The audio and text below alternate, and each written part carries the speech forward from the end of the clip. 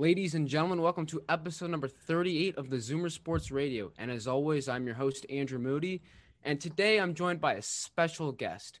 I'm joined by the big man on campus, the host of the fastest growing Mafia history podcast, known as The Sit Down. Ladies and gentlemen, please welcome Jeff Nadeau. Thanks for having me, Andrew. I appreciate it. I've heard some good things about what you're doing, and you seem pretty passionate about it. So I'm glad to help. Glad to talk to you. I'm sorry. Yeah, thanks for coming on. I'm honored to have you on, and just a little background for everyone listening. Jeff and I actually met on the Clubhouse app through this group we're both a part of called the Stoolies Clubhouse. That's correct. Yeah, I like to. I think for me, like as I've grown through this business and I've kind of grown up a little bit, now that I have like a okay following, like it's cool to give back to a lot of people that maybe are trying to build the show, or I know those guys and those girls are really passionate about Barstool, and it's just cool to hear from like other people that work there or people that have worked there, and just kind of the different goings on. And I'm on a couple of different groups on Clubhouse, so those are good people over there. And I know you're doing your thing as well, and you asked me to come on, so why not? Yeah, it's an honor to have you on, as I said, and let's get right into it. So you're a Philly guy, obviously. Big Eagles, big 76ers, but basically I want to know, when you were growing up in Philly, what made you become such a huge sports fan? Yeah, so when I was a kid, I've kind of talked about this. My father is not a big sports guy. My dad's just, he grew up kind of different than a lot of people, and he had to kind of start working really young, and he was just always someone that would always, work and kind of provide the extras and stuff so we would have a good life. But in turn, there were things that he didn't like. He wasn't a big sports guy. Like, he would watch it because he knew I liked it. But the sports thing really came from my grandpa, who was a big sports fan. Growing up, I would go hang out with him on the weekends, and I would every weekend between like the ages like 7 and 13. I was there every weekend, and he lived in the city. He lived in a row home, and I remember I would go there Friday night, and I would stay all the way until Sunday night. And he taught me about college football and college basketball. And, I remember every winter we would fill out the pools. We would cut them out of the newspaper and fill out the March Madness pools. And, I remember when I was a kid, I fell in love with basketball pretty early. And I was always an Eagles fan. I was always a Sixer fan. But basketball was always the big thing for me, growing up just watching college hoops. And then in 2001, the Sixers went to the NBA Finals that year. And that winter before, Temple University went to the Elite Eight, and I just kind of fell in love with basketball at that point. I'd always enjoyed sports, but he kind of grew me up on sports. The Eagles were like a ritual every Sunday, and in our family, we would go to mass in the morning, and then we'd watch football all day. And that was just something that I always remember. And he passed on in 2009, and ever since then, I've kind of just been inundated with sports. I always kind of tried to figure out what I would do in life. And I never thought, like, when I started doing all this content and stuff that, I could kind of create an avenue to find a passion and make a living off of it. But I've always been a big sports fan, and the gambling on it kind of was hand in hand. And that's kind of how I just turned in. It was really super young. I was watching sports. Yeah. So obviously you're a 76ers, as you mentioned, you're a big basketball guy. Had a tough loss, Game 7 versus the Hawks in the conference semis. So there's a big question for you. Is the process over? Is it time to move on from Ben Simmons, Tobias Harris, and Joel Embiid and just clean slate, start all over next season? Or do you try keeping these guys around? Well, Tobias Harris isn't going anywhere. Joel Embiid's definitely not going anywhere.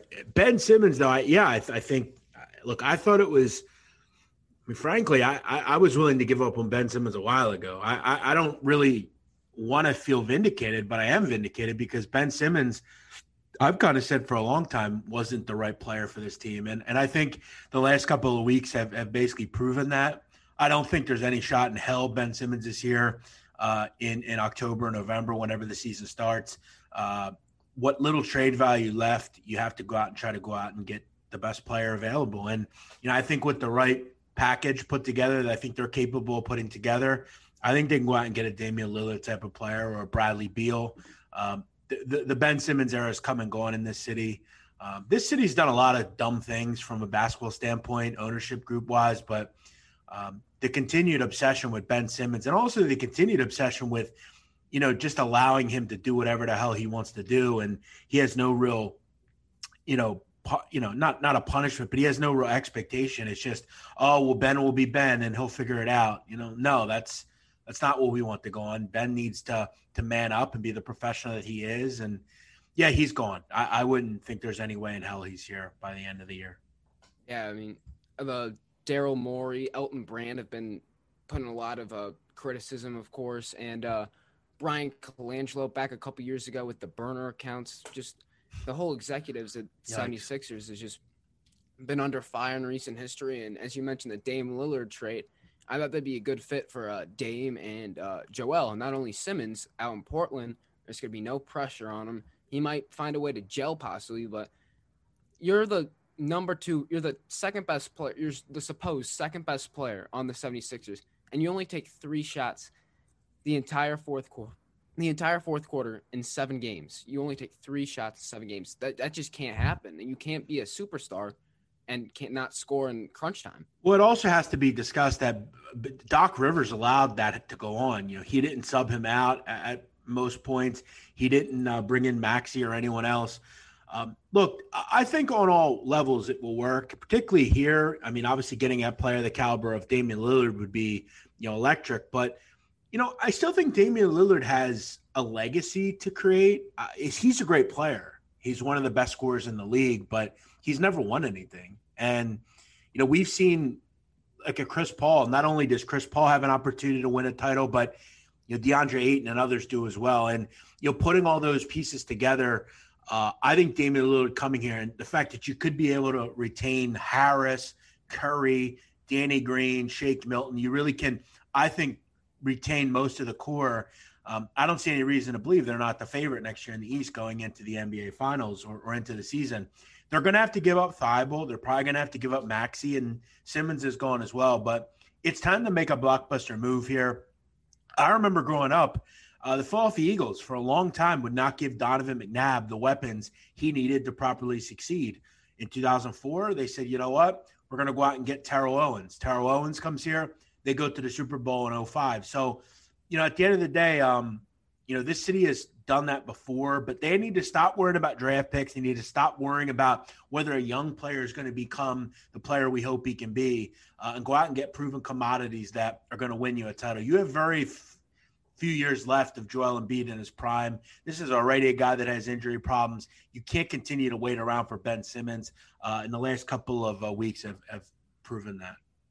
Yeah, so you set up perfectly. Another thing on Twitter I saw was, I forget who it was, but someone related to Philadelphia sports tweeted that was about they told Steph Curry to come join Seth in Philly, and Curry's a free agent after this upcoming season. What are the possibilities of that happening? Is it just like a out of this world thought, or is it a real possibility?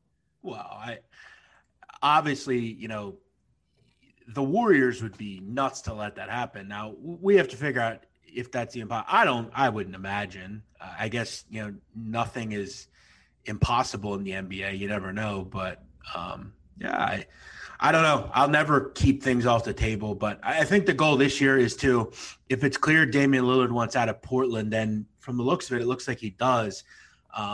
This is a team in the Sixers that, Andrew, over the last year have passed on making a deal for Kyle Lowry. We can both agree that if the Sixers had Kyle Lowry, they would have beat the Hawks. Oh, 100%. It's that simple. They also made the just ridiculously bad decision to not package a group together to go up and get James Harden. So, look, I don't think you can make another mistake like it. And all this gaslighting that Ben Simmons is going to work on a shot, it's nonsense. He's not going to work on anything. He hasn't done it in 4 years. There's no reason to believe he's going to do it now. The problem Ben Simmons has around him is, and we've seen this very rarely, but generally in the NBA, there are players that are babied. Excuses are made for them. Ben Simmons, when you look at it, his entire support system and the people in his life are his family. His family give him no reason to get better. They just kind of enable him to be the player he is. He won't go and work with other people, only his family. I'm done dealing with this. I'm done dealing with him. And I think they are as well. And then you bring up Lillard not happy in Portland. I think that was made especially known to the public when he publicly stated that he wants Jason Kidd to be the coach. Yeah. And then Kidd pulled his name from the running, which I think that just put the blood in the water that Lillard wants out of the state of Oregon. And I think Philly is a great fit for him. I mean, come into the Wells Fargo Center and got Embiid, maybe have a Philly cheesesteak, and it's rolling in Philly. Yeah, I mean, look, you're going to have to put a massive package together to do it, like I said. But, I think the return could be quite good. The problem that they have as well is, like, I just saw recently an article came out that now Nurkic says if Lillard goes, he goes. So, they're in some really muddy waters at this point. And they have really no one to blame but themselves. They, for a long time, allowed Terry Stotts to kind of drive them into the ground. And I'll also say this. When you look at the rest of the NBA and competent trades that I think the Portland Trailblazers would make, I'm not really sure that you can get a better grouping of players and picks than what the Sixers can offer you. Now, I think the only team that can maybe throw a wrench in would be someone like Boston, where if they said, hey, we'll give you Smart, Jaylen Brown, and a few ones, then maybe something like that. But I think the Sixers from a standpoint offer the best ability as far as player to get back. We'll see. It's going to be a fascinating summer for sure. Yeah, and just one last thing on the Sixers. Do you think Doc Rivers is overrated at all? Because, I mean, he didn't really win when he first started in Orlando. Obviously, he was almost on his way out of town in Boston before Garnett, Allen, and Pierce built that first big three. They only won one championship. And then he only made it to conference semis with what was that? I forget. Chris Paul, Blake Griffin, DeAndre Jordan. Clippers, I forget the nickname they were called. Yeah, I forget the nickname they were called. And then he lost once again in the conference semifinals. What's your stance on Doc Rivers as a coach? Yeah, I said before I would have fired Doc Rivers, the Monday after that loss. They're not going to do that. The problem this team has from an ownership standpoint is they're soft. They're not really engaged, and they will allow Doc Rivers to drive this team into the ground like Brett Brown did. They had a long kind of, leeway with him, and they have a long leeway with Doc Rivers, it seems. Doc Rivers has had problems that have plagued him his entire career as a coach. He only won one title, and it's because they had Kevin Garnett, Paul Pierce, and Ray Allen. You look at his problems out in LA, and then his problem here. He loses a ton of game sevens. He puts his team into the wrong predicaments. And I thought his coaching in the last 4 games that series was atrocious. I don't know if there was a guy that could be worse for a team than he was over the 4 games or so. And he seemingly got a pass for it in this town because this town is delusional when it comes to the Sixers at this point. They're not the fan base that, I think they people think they are. They're a softer fan base now. And, Ben Simmons, he's enabled as well. I mean, he's a guy that is just like Ben's family. He says, oh, it's all right. Well, it doesn't matter that Ben doesn't shoot or make fast shots. He's does other things. What did they get you? Nothing. An exit in the playoffs in the second round. So it'll be the same with him. He hasn't changed anything. I'm blown away. Like Tyronn Lue would have been a much better because look, Tyronn Lue in the fourth quarter of those games would have said, Ben, get the hell over to the bench and sit down. Maxi's in. And Maxi may have propelled them to win. So, yeah, it's pretty pathetic. I would have fired him as well, but they're not going to do that. And then let's cross 11th Street over to the Link. What are your thoughts on the Eagles this upcoming season? Obviously, got a new era in town. The Wentz Doug Peterson era is over. It's Jalen Hurts' first full year as a starter. You got the Heisman winner Devontae Smith as a new weapon. Miles Sanders, of course, as well in the backfield. What's the new vibes over in Philadelphia about this Eagles team? Yeah, I think they're pretty positive for the most part. I mean, I think a lot of people believe that this probably isn't a Super Bowl. I mean, they're not a Super Bowl caliber team, I think, on paper, but I don't think it's out of the question that they can win a division. And look, this is coming from a guy that's pretty hard on these teams. I'm pretty excited about them, to be honest. I like what I saw out of Jalen Hurts last year. I think the future could be bright for him.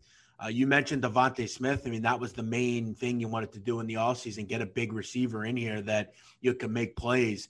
I also all of a sudden like their receiving core. They got a guy I think that can be a game changer in Smith, a game changer in Reagor. A sure-handed guy in Fulgham. They've got some speed in the kind of depth. You mentioned Sanders. They have a fully healthy offensive line, and that was one thing last year that I think people almost forget. This was a team that, for large parts of the season, had one healthy line in Jason Kelce. Brandon Brooks was out for the year. Sam Malu was out. Dillard was out. Lane Johnson was out. So there was a lot of injuries. They were playing with third and fourth string guys at certain points in the offensive line. I think offensively they're going to be pretty good. They've got a new system, which I'm happy about. I think the Doug Peterson stuff grew tired. And defensively, I still think they have some moves to make. They have to bring in another corner. I don't think they're going to capably go into the season without another corner opposite Darius Slay. But they have a good pass rush. I think there's some positivity around the linebackers, and I like their safeties. I'm just a little worried about their corners because this is a division with some really good receivers in it. I just wish they would have got one more starting quarterback because at the end of the day, if you can't get to the quarterback, they're going to get shredded defensively. So that's my worry with them. And I have a feeling I'm going to come to roost there. They got to go out and find a way to get, a Steven Nelson or someone like that. Maybe they'll make a move to someone that doesn't make a team somewhere and he can come in and help. But we'll see. I'm high on the offense, not as high on the defense. Yeah, I mean, this offense, it's looking better. Obviously, you missed out on Justin Jefferson because of Howie Roseman's decisions. And I think you guys took J.J. Arcega-Whiteside over that hasn't panned out over either. DK Metcalf. Like, I thought that you could be in better positions, but I think your backfield is great with Miles Sanders. Obviously, you have Jordan Howard, who had 2,000 plus yards at the Bears at one point. I'd like to see something out of him. Kerryon Johnson, who's had some decent years up in Detroit, and then Boston Scott. So I'm like, you have other options just besides Miles Sanders in that backfield. Yeah, and they drafted Kenneth Gainwell as well in the third round, and I think they're pretty high on him as well, the kid out of Memphis who you didn't play last year because he opted out. But, yeah, look, they've made some really bad decisions from personnel standpoints at the receiver position recently and at corner. I mean, they haven't really had a high-level corner in here outside of Slay since, Asante Samuel in 2010. So, they continue. And I that's why I was really unhappy with some of their draft picks this year because, I thought they really kind of reached and made it, all about the defensive line and the offensive line, which is fine, but you should have got another corner in here. And I'm not sure that the individual they picked is high enough level. We'll see. I think they're probably a team that's slightly better than 500. We'll see if that's enough to win the division and maybe sneak into the playoffs. But they go how Jalen Hurts goes. If Jalen Hurts plays well, maybe they could surprise some teams. And if he doesn't, they're going to be picking a quarterback next year. It's that simple. Yeah, I mean, it's the historically weak NFC East.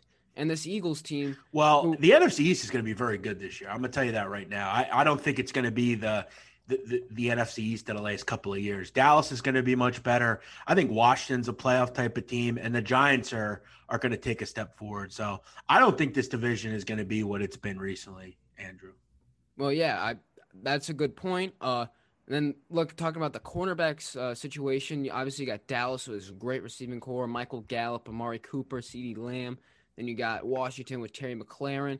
And then it's gonna be tough division games. I think if the Eagles want to make it, they're going to have to win 4 out of 2 or at worst 500 in the division.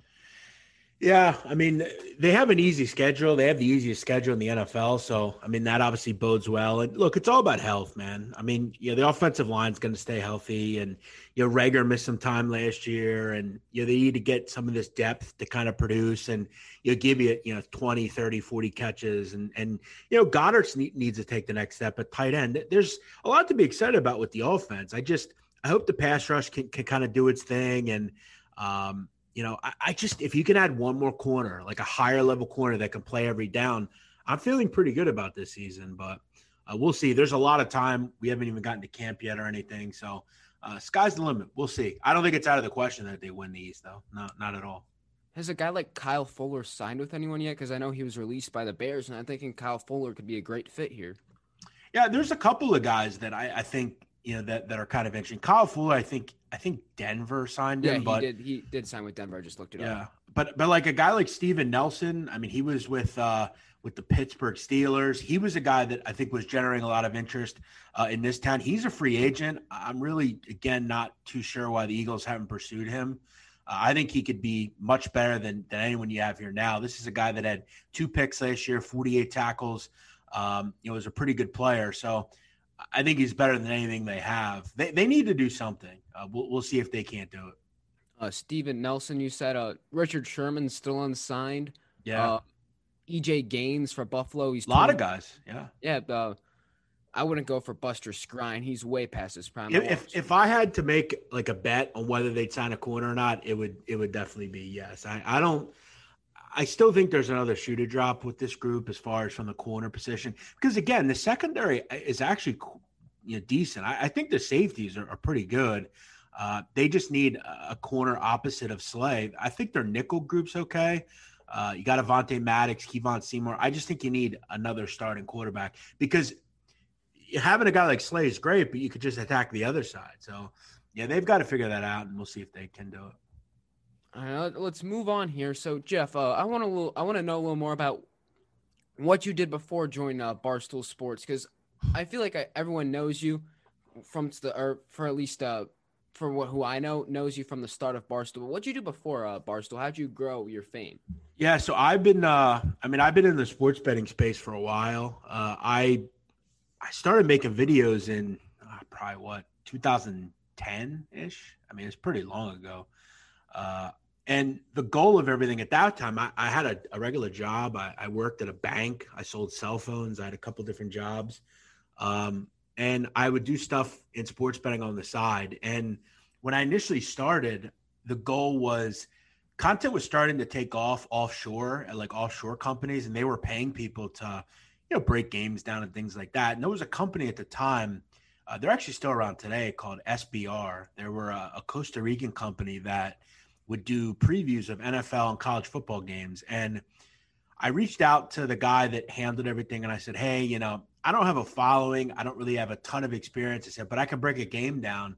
I'll work for free. Can I just do a couple of games a week? And he allowed me to come on, and I think the goal with that was to build up a little bit of a following, and then, win, obviously, and then hopefully get there and get my own show of some sort, and maybe make some money off of it. I was selling picks and doing that kind of stuff, which I've done in the past and whatever. But I started there, and then the goal was to get my own show, which I got. I got a few different shows at SBR, and I built up a fan base. I probably got to like 5,000 or 10,000 followers. And then, then I started getting paid at SBR, and I was still working a regular job and doing my thing. But the goal was to kind of leave, quote unquote, the real world where like you wake up and go to a company or a boss or whatever. A 9-to-5 job. Yeah. And your stereotypical. Yeah. And try to create, avenues for myself where I can make money in different ways. And, any gambler that does content or does gamble, there are very lucrative ways to make money. One of them is selling picks. I mean, I could sell my information during college basketball season and do quite well with it, but it's also a lot of pressure. It's not ideal to sell picks to people. So I've just been continuing to make the right connections and try to, get paid to do content, which I'm still doing today. But the Barstool stuff kind of was created, pretty long ago. I've been in the sphere for a while. I met with, I used to talk to Big Cat a lot. This was back 2018 or so. This was back when they were at the old office, and they actually didn't even have any gambling content back then. This was before the legalization of sports betting in America and everything. And I remember I used to contact Big Cat, and we would talk about college basketball. I'd give him picks, and I actually did pretty well for him. And, one day he said to me, hey, do you want to come talk to Dave about some of your ideas? And I've always been pretty connected to Barstool. I've pretty much been connected to Barstool since they came to New York. I still knew a little bit about Milton and that kind of stuff. And, I remember Dave contacted me one day, and he said, hey, do you want to come up to New York and chat about some of your ideas? And I went up there, and I went up to the old office, and I talked to him for a while, and he said, look, we don't really have anything going on yet, but, let's try to get in touch when all this goes down. This was kind of imminent at the time, sports betting. And, things kind of went cold for a while, and they actually tried to hire me back. And Davis talked about that. They tried to hire me back the year before the pandemic, so 2019. And at the time, Andrew, I'll just be honest, I was doing really well selling picks. Like I was making really good money. And I was at a time in my life where I think from a personal level, I wasn't really happy. I had some things going on, and they offered me a job, and I had to move to New York. And for me, it just wasn't something I could just quickly get up from and leave. I had customers, I had a business, and I declined them at that point. And, Dave and I stopped talking for a while. And then early 2020, he contacted me and said, hey, I see you're still doing content. He said, would you want to come up and do some Pick Central stuff? And maybe we can try to resume talks and try to get you here. Because by this point, gambling was a thing. They had stuff going on. They were at the new office. And roundabout way, I went up there.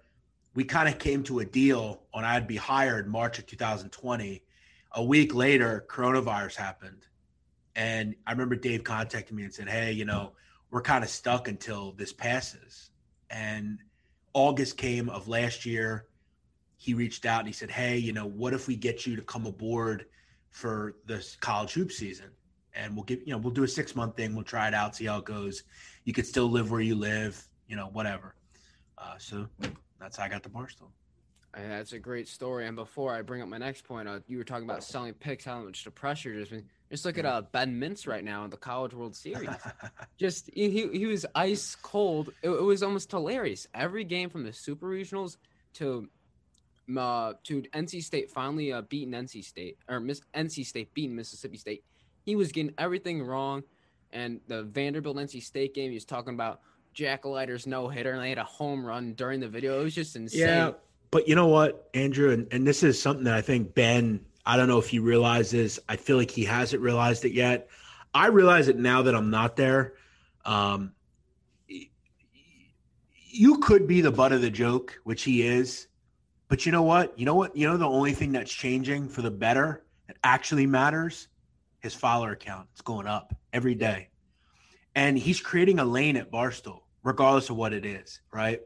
And, he might have to live it down for a while, whatever. But what Ben Mintz is doing is benefiting him in the long run, which I think whether it's negative or positive, you want people talking about you. And that's always something that I've accepted. There are a lot of people that don't like me because I am a certain way and I don't really give a shit.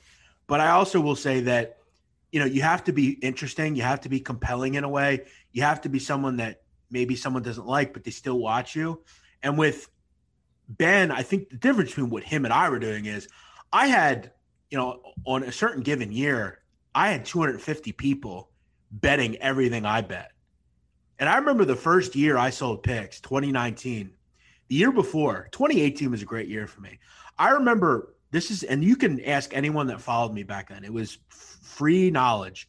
I gave out picks that year in college basketball. I think I won 46 units of profit. And this was just 1 or 2 games a night every night. Like I was incredible that season. I think I kind of created the mystique of me from a gambling perspective in college basketball that year. And then the next year I sold picks. And I remember I did super well that year. There was a 2-month period where I had a ton of people buying my picks. And you know what happened? The first week of college basketball that year, I started out 0-9. And I remember the night where I lost the 9th game. It might have been the worst night I've ever had in this business. I didn't know where to go. I had so many people. My reputation seemed to be gone. I had tons of people. I want my money back. This is ridiculous. There was just so much pressure on me. And there's a gift and a curse with selling picks. You can make money doing it, but it's all great when you're winning. But when you're not winning, it can feel really bad because you're costing other people money. I can cost my own self money, or if you tail me on a free pick, but when people give you money to pick good games, it can be really tough. Yeah, and then as you're saying, Ben Mintz, he's creating his own path at Barstool at being the college baseball guy and being the bad gambler that everyone can fade. Right, and I guess Ben will always be on a crusade, and he should be that I think deep down he's probably a pretty okay gambler. I think he caught a little cold streak and it just happened to be. And look, I've been there, man. Like I said, I could have started that season where I went 0-9. I could have started 9-0 and it'd been like, oh, right at the perfect time, he's doing well. It just sucks. Sometimes that's how it goes. You're on the stage and you lose. But my advice to Ben Mintz and to anyone that goes to Barstool, do not search Dave out to give him picks. If he comes to you, and look, if I were Ben, you know what I would have said in that situation? When I was approached by Dave to say, what the hell's going on? You don't have to tell me.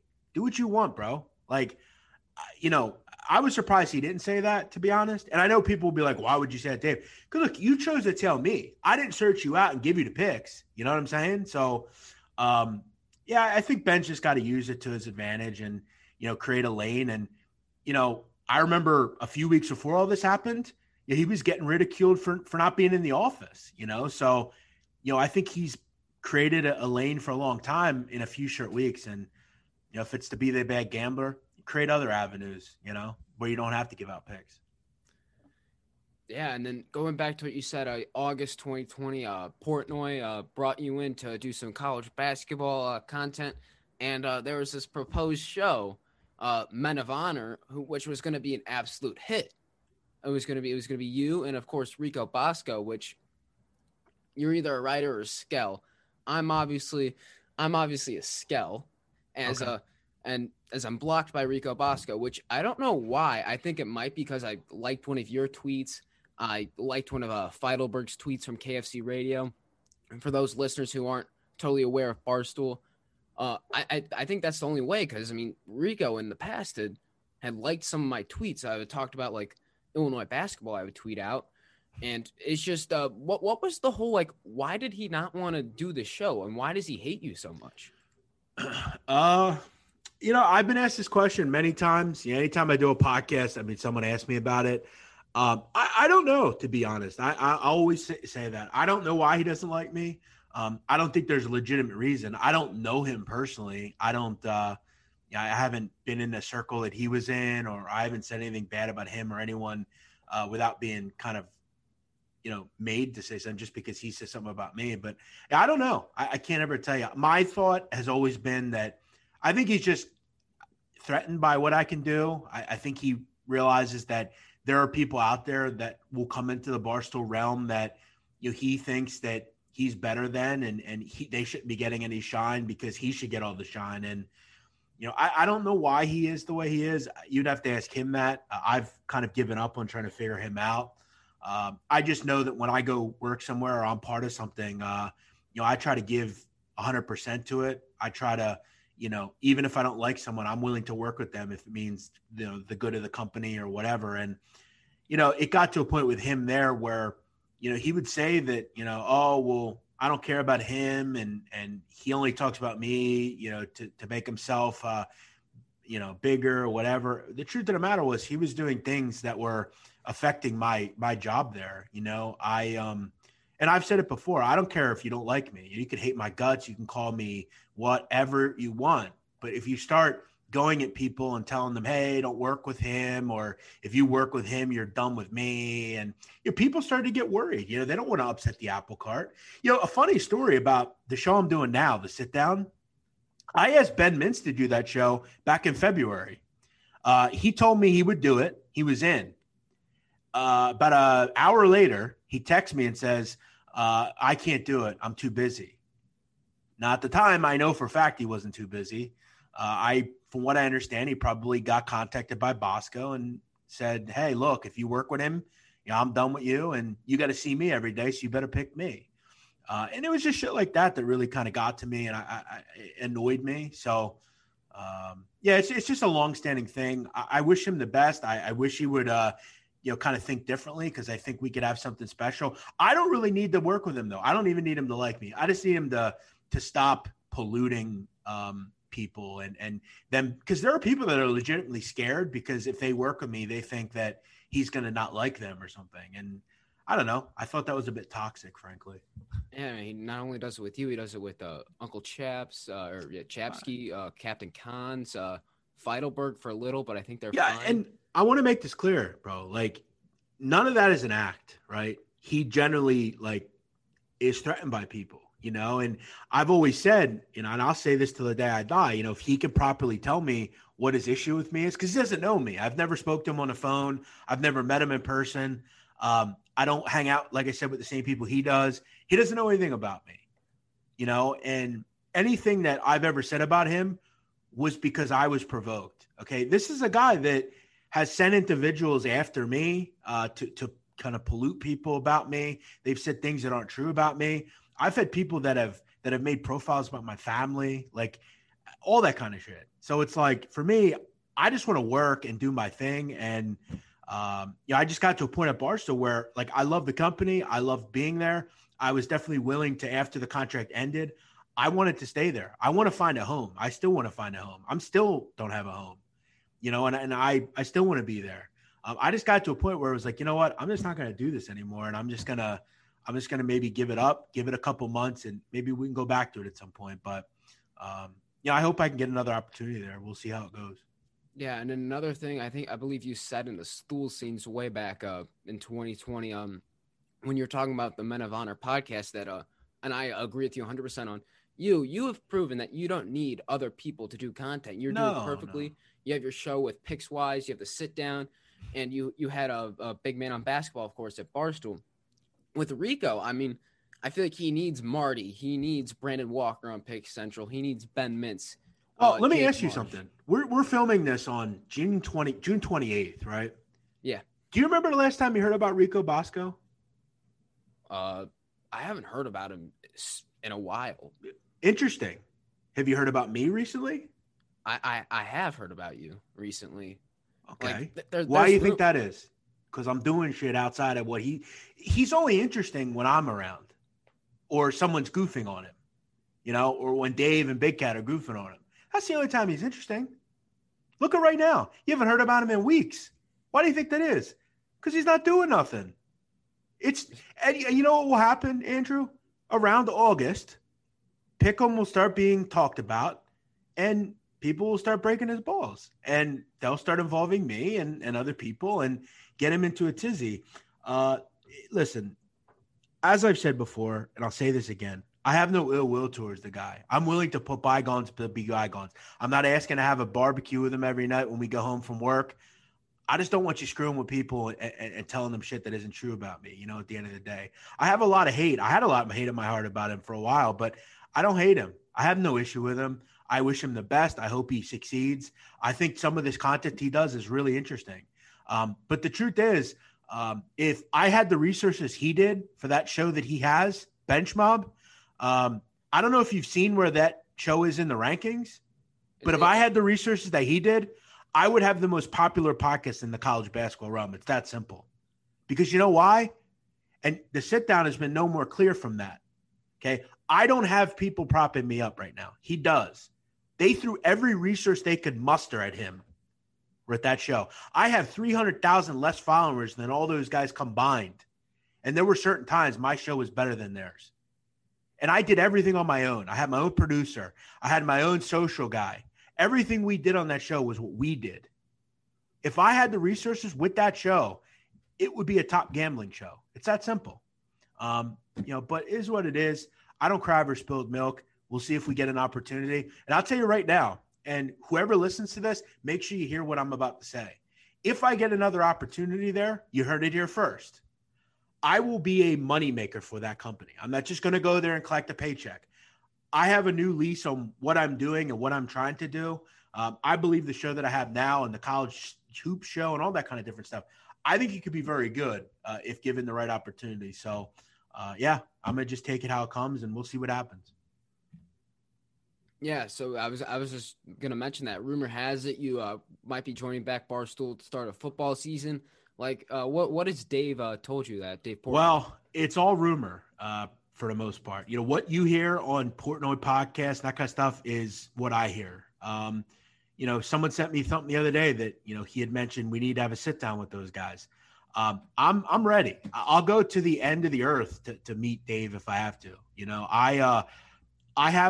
I think at this point, a really legitimate plan on what this show is and what I believe the show can be, just with a little backing behind me. We have a commodity now that people like. We've done pretty well without much promotion at all, frankly. There are so many ways to take the mob genre, the mob history genre, crime, that genre in general.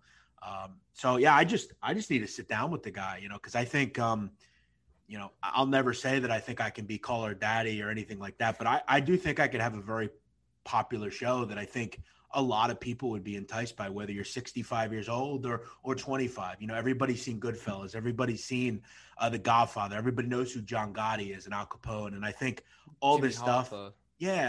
exactly. And I think what becomes of this show is obviously the show itself, but interviews and sitting down with mob actors that were in movies. And, I have ideas that I haven't disclosed to anyone that, from an investigative standpoint that we can do in the mob realm and in the crime realm that, really would warrant anything that has really ever been done there. So I have a lot of plans. I'm just hoping for a meeting, and I haven't heard much more than you have. As I said, I'm sure in August or whenever, when Dave's back from vacation, I'm sure we'll figure it all out. But, I'm here and as I said, I'll be a free agent. So, if it's all right, I'll be there and I won't be leaving this time. And then to answer your previous question, when was the last time I heard of Rico Bosco? It was on a Stool Scenes when it was probably your first or second episode on the sit down. We're gonna talk about that right after this. It was when Portnoy and Big Cat were like taunting Rico, talking about how awesome your show is on the Stool Scenes, and they were listening to it, and like Rico had to leave the office.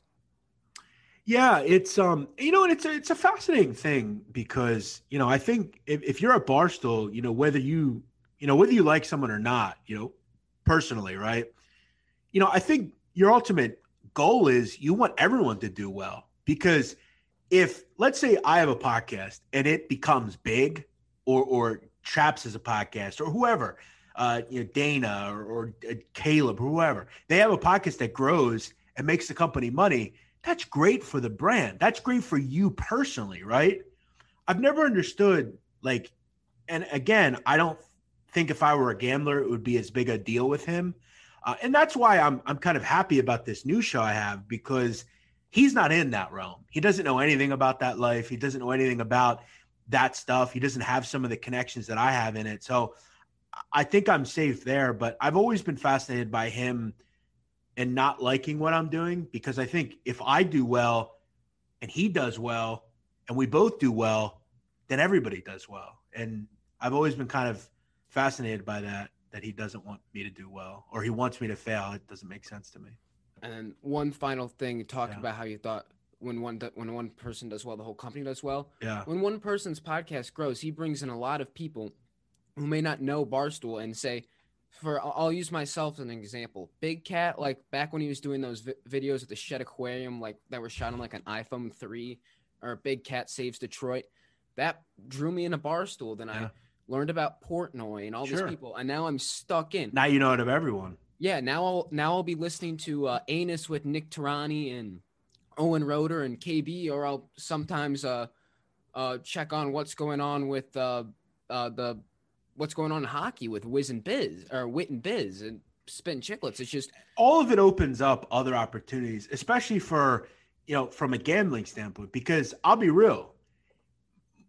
Anyone that has an interest in mob history, there's probably a pretty good conclusion that they like sports as well. And, maybe they're gamblers, and it would all go to him. I guess I just don't understand it. I guess it's a pride thing with him. I think he's truly a fascinating individual.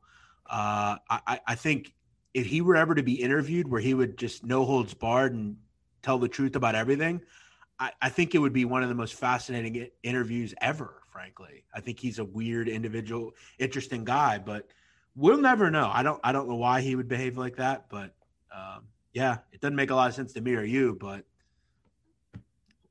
whatever. All right, yeah. Let's have a sit down and talk about the sit down, a Mafia history podcast that you host, and Blackjack Fletcher, another person who was kind of squeezed out of Barstool. You do your show with What got you so interested in Mafia history and decided to start a podcast on it? Yeah, it definitely is an interesting one. As far as what got me interested in the mob, I think that's unclear.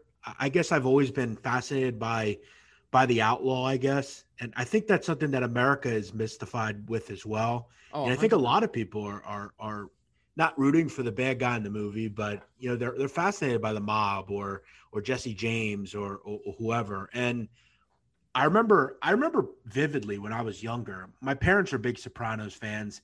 Sopranos came out in '99, and I remember my parents' bedroom faced a hallway, and I remember they would have the door open and they would have the show on. And I remember there were days where I would like just sit out there and watch the show. And I guess I'm not sure why. But even as a young kid, like 12, 13, 14, I was always infatuated with like gangster culture and all that kind of stuff.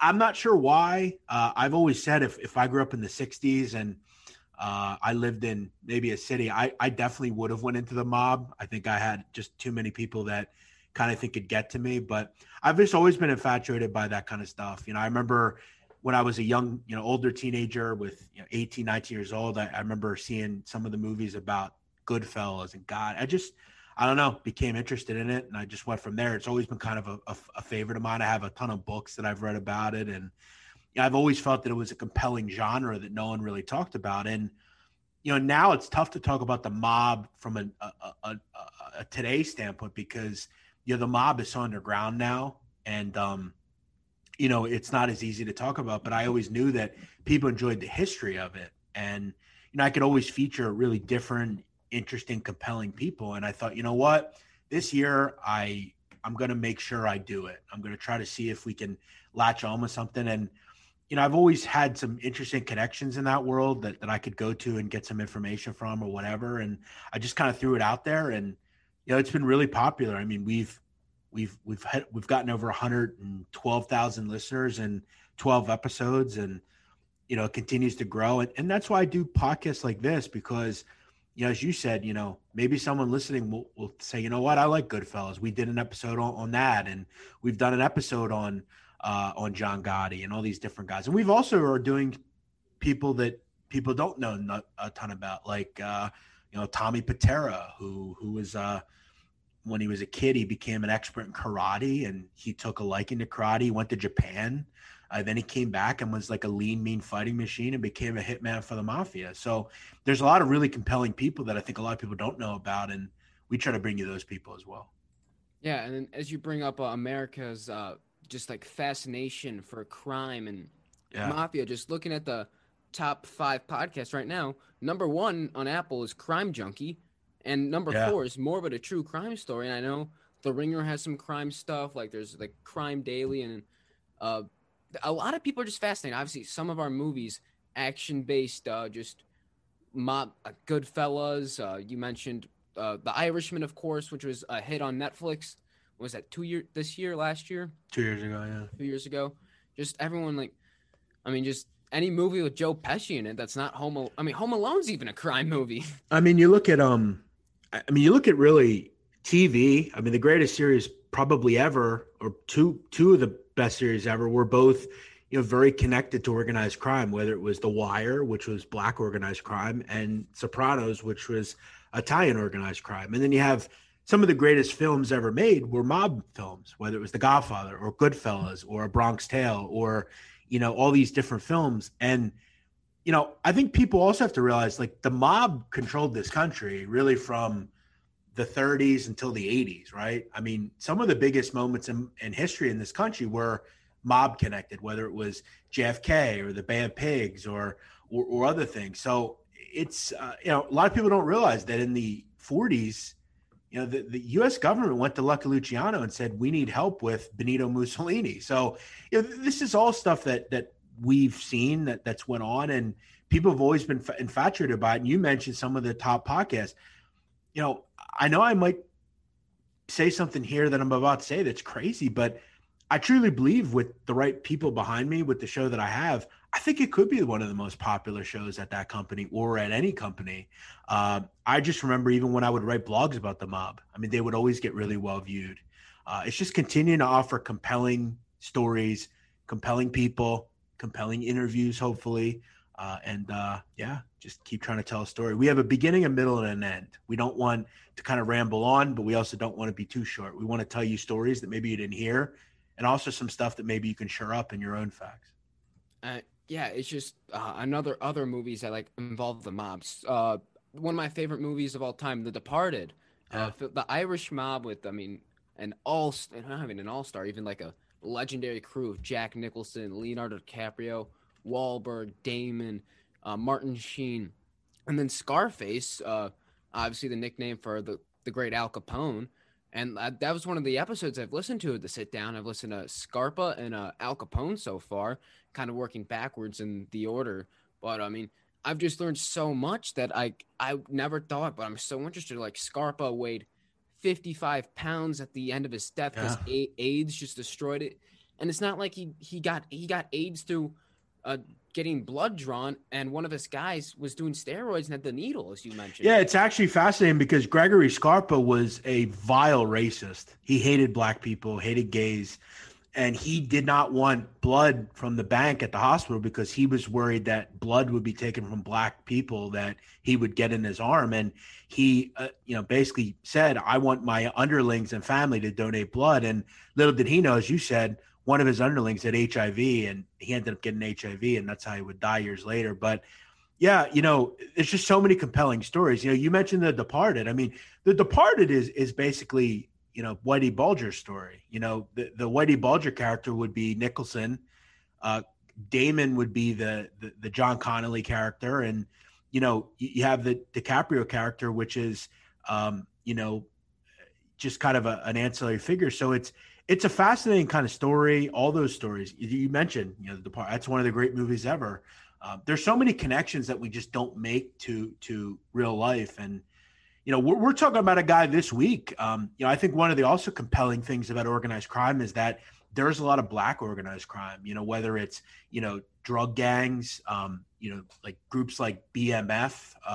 We're talking about a guy this week in Philadelphia. He's probably the most dangerous individual in the history of this state, but nobody talks about him because for years, historians, the FBI, the police, politicians, they didn't recognize that there was black organized crime. And in cities everywhere, I mean, whether it was Frank Matthews or Nicky Barnes or Bumpy Johnson or whoever, this is all going on as well under the veil of different nationalities. So we got a guy this week we're doing that was a drug dealer. He gets to a point where he becomes obsessed with eliminating witnesses. He realizes that if no one testifies against me, I can't go to jail. And he starts to go to really wild costs to protect his organization. And, we're going to involve those folks as well. So, yeah, there's so many ways we can go with it, and we're pretty happy with it. I just mentioned the Capone episode, which I listened to actually today. In Chicago and Cicero, no one would get on a jury against him because they were all scared of. They're too scared of him. And yeah, and that was the thing about Capone. He was someone that lived with an iron fist. He would get in. People didn't want to and people related to Al Capone as well. You got to realize Al Capone was very giving in the community. He kind of became this Robin Hood type of figure, and people related to him. They related to the fact that he kind of was like them. And he did stuff for them that the government wasn't doing. Remember that was kind of in the middle of towards the Depression and all that sort of thing. So the Prohibition. Yeah. And look at Al Capone. We talked about Gregory Scarpa with AIDS. I mean, Al Capone died because when he was younger, he worked as a bouncer at a brothel for Johnny Torrio. And yeah, I used to sample the goods, and he got syphilis from a hooker that he had sex with. And at that time, penicillin was not invented. So he just kind of didn't deal with it and put it off and put it off and put it off. And he put it off so long that once they had a remedy for syphilis, he couldn't partake in it because the syphilis had gotten to his brain and was basically eating his brain alive. So, it's interesting how people end up dying. It's not always bullets or whatever. It's sometimes just negating your health. And then another thing, I think we have a lot of Chicago listeners. One of my favorite events in Chicago history, just fascinating to learn about, is the St. Valentine's Day Massacre. Which, yeah. occurred in that garage on Clark Street, which is right across the street, located right across the street from a famous pizza joint, the Chicago Pizza and Oven Grinder. It's just amazing. You had George Bugs Moran involved. I mean, Al Capone is rumored to be behind this attack, but obviously it wasn't him, as you mentioned. He was in Florida, I believe, or Well, I mean, he definitely ordered the attack. He always had an alibi whenever he would do something. But Bugs and look, it was not only Bugs Moran. I mean, he had other people that he hated. I mean, Jaime Weiss was someone he was scared of for a long time. I mean, he had to deal with Dino Banyan. He had a lot of people that hated him. And the problem Al Capone had was he got to a point where he started spitting in the face of the government. And when you do that, John Gotti's a prime example that when you do that for so long, Al Capone thought he was untouchable, that they couldn't get to him on anything. And look, to be really frank with you, they couldn't. I mean, they ended up only giving him 12 years for tax evasion because they couldn't connect anything to Al Capone. Al Capone had ordered the murders of a lot of people. Hundreds of people died under the reign of Al Capone. And, Al Capone did a lot of bad things, but only went to jail for a little over a decade because the FBI couldn't get him on anything. There was no FBI. They couldn't get him on anything. And he controlled Chicago.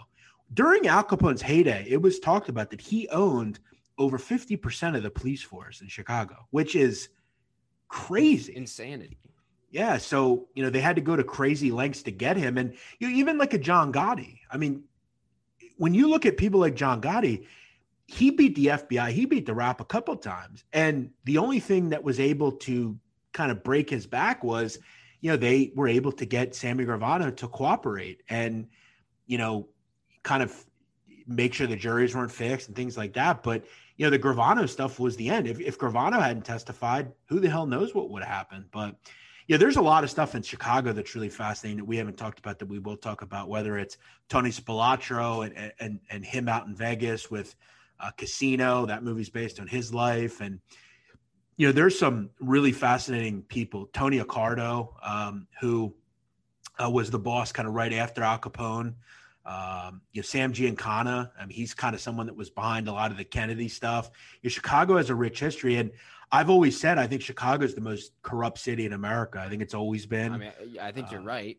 Yeah, I mean, Illinois might be the most corrupt state too. Yeah, I mean, back from the Capone days until now, it's funny because, and it's not funny, but in the 1920s, Chicago was a war zone. I mean, there are people dying left and right, and you look at today, there's been no meaningful change in Chicago. It's the same city. It's the same corrupt city. And it's still being led by the wrong people that have no care in the world but their own. So, yeah, we've got so many people to still do, but, it is so broad and it is so interesting. And, we're hoping that we can keep it going. Like Sam Giancana, was he the guy that had the rumored affair with Marilyn Monroe? And... Yeah, Sam Giancana. Yeah, he's was also there's rumors that the FBI went to him to kill Fidel Castro. There's so many stories, man. I mean, we haven't even talked even about, you probably don't know much about this even. There was a trial that really was just concluded, in the late 2000s, called the Family Secrets trial. It's probably one of the most interesting trials in the history of Chicago and in the mob. It was basically centered around this family called the Calabrese, who were part of the outfit. The father, Frank Calabrese Sr., was this really horrific hitman that killed a ton of people. And he basically gets his brother, Nick, to get into the life with him. And they become hitman and really big earners for the outfit. And then Calabrese basically pressures his son into becoming a mobster as well. And by the end of it, Frank Calabrese Jr. decides to cooperate against his own father. That's a wild story as well. So, there are so many towns around America that have fascinating stories and fascinating people. And, I want to also elevate this to a point, Andrew, where, I'm going into prison and talking to some of these people, that have life sentences that are willing to talk about their life. And maybe we'll get some interesting things that we've never seen and, really try to put these people to the ringer. I want to interview some of these informants and say, why'd you do this? You took an oath. You were playing in dirt and you got dirty. Why did you throw everybody under the bus? Why'd you become a rat? Yeah, exactly. I think those questions need to be asked to some of these people. And I've actually, it's one final thing I'll say. I'm actually, and this could be dangerous, I don't know, but I'm actively writing to people in prison right now that are doing life, and I'm trying to kind of get to know them a little bit and seeing if maybe they would someday come on my show. And, some of them are in life sentences. They're old men at this point, and I don't know if they're willing to talk about what they've done, but, who knows what will happen? Who knows who I'll see someday? So I just keep it all open. I love what you're doing. And like, as you said on the Al Capone episode, like Chicago it's pretty much been the same there. I mean, obviously now there's beautiful parts like River, North Side, Yes. Lincoln Park, Grant Park, that whole area. But there's also sides you don't step into. Yeah. And Blackjack said that perfectly. And then one thing I like to bring up is the evolution of the two ballparks, Wrigley, Comiskey, whatever they call now, guaranteed rate. Just Wrigley was just as bad of a neighborhood as Comiskey was up until around the 80s when the Mafia kind of died down in Chicago. Because I remember my dad, who was a little kid back in the 70s, would say that like Wrigley Field was in a very tough area, and like just the whole city of Chicago from like 1920 or 1910s, honestly, to the 80s, like was a pretty tough area.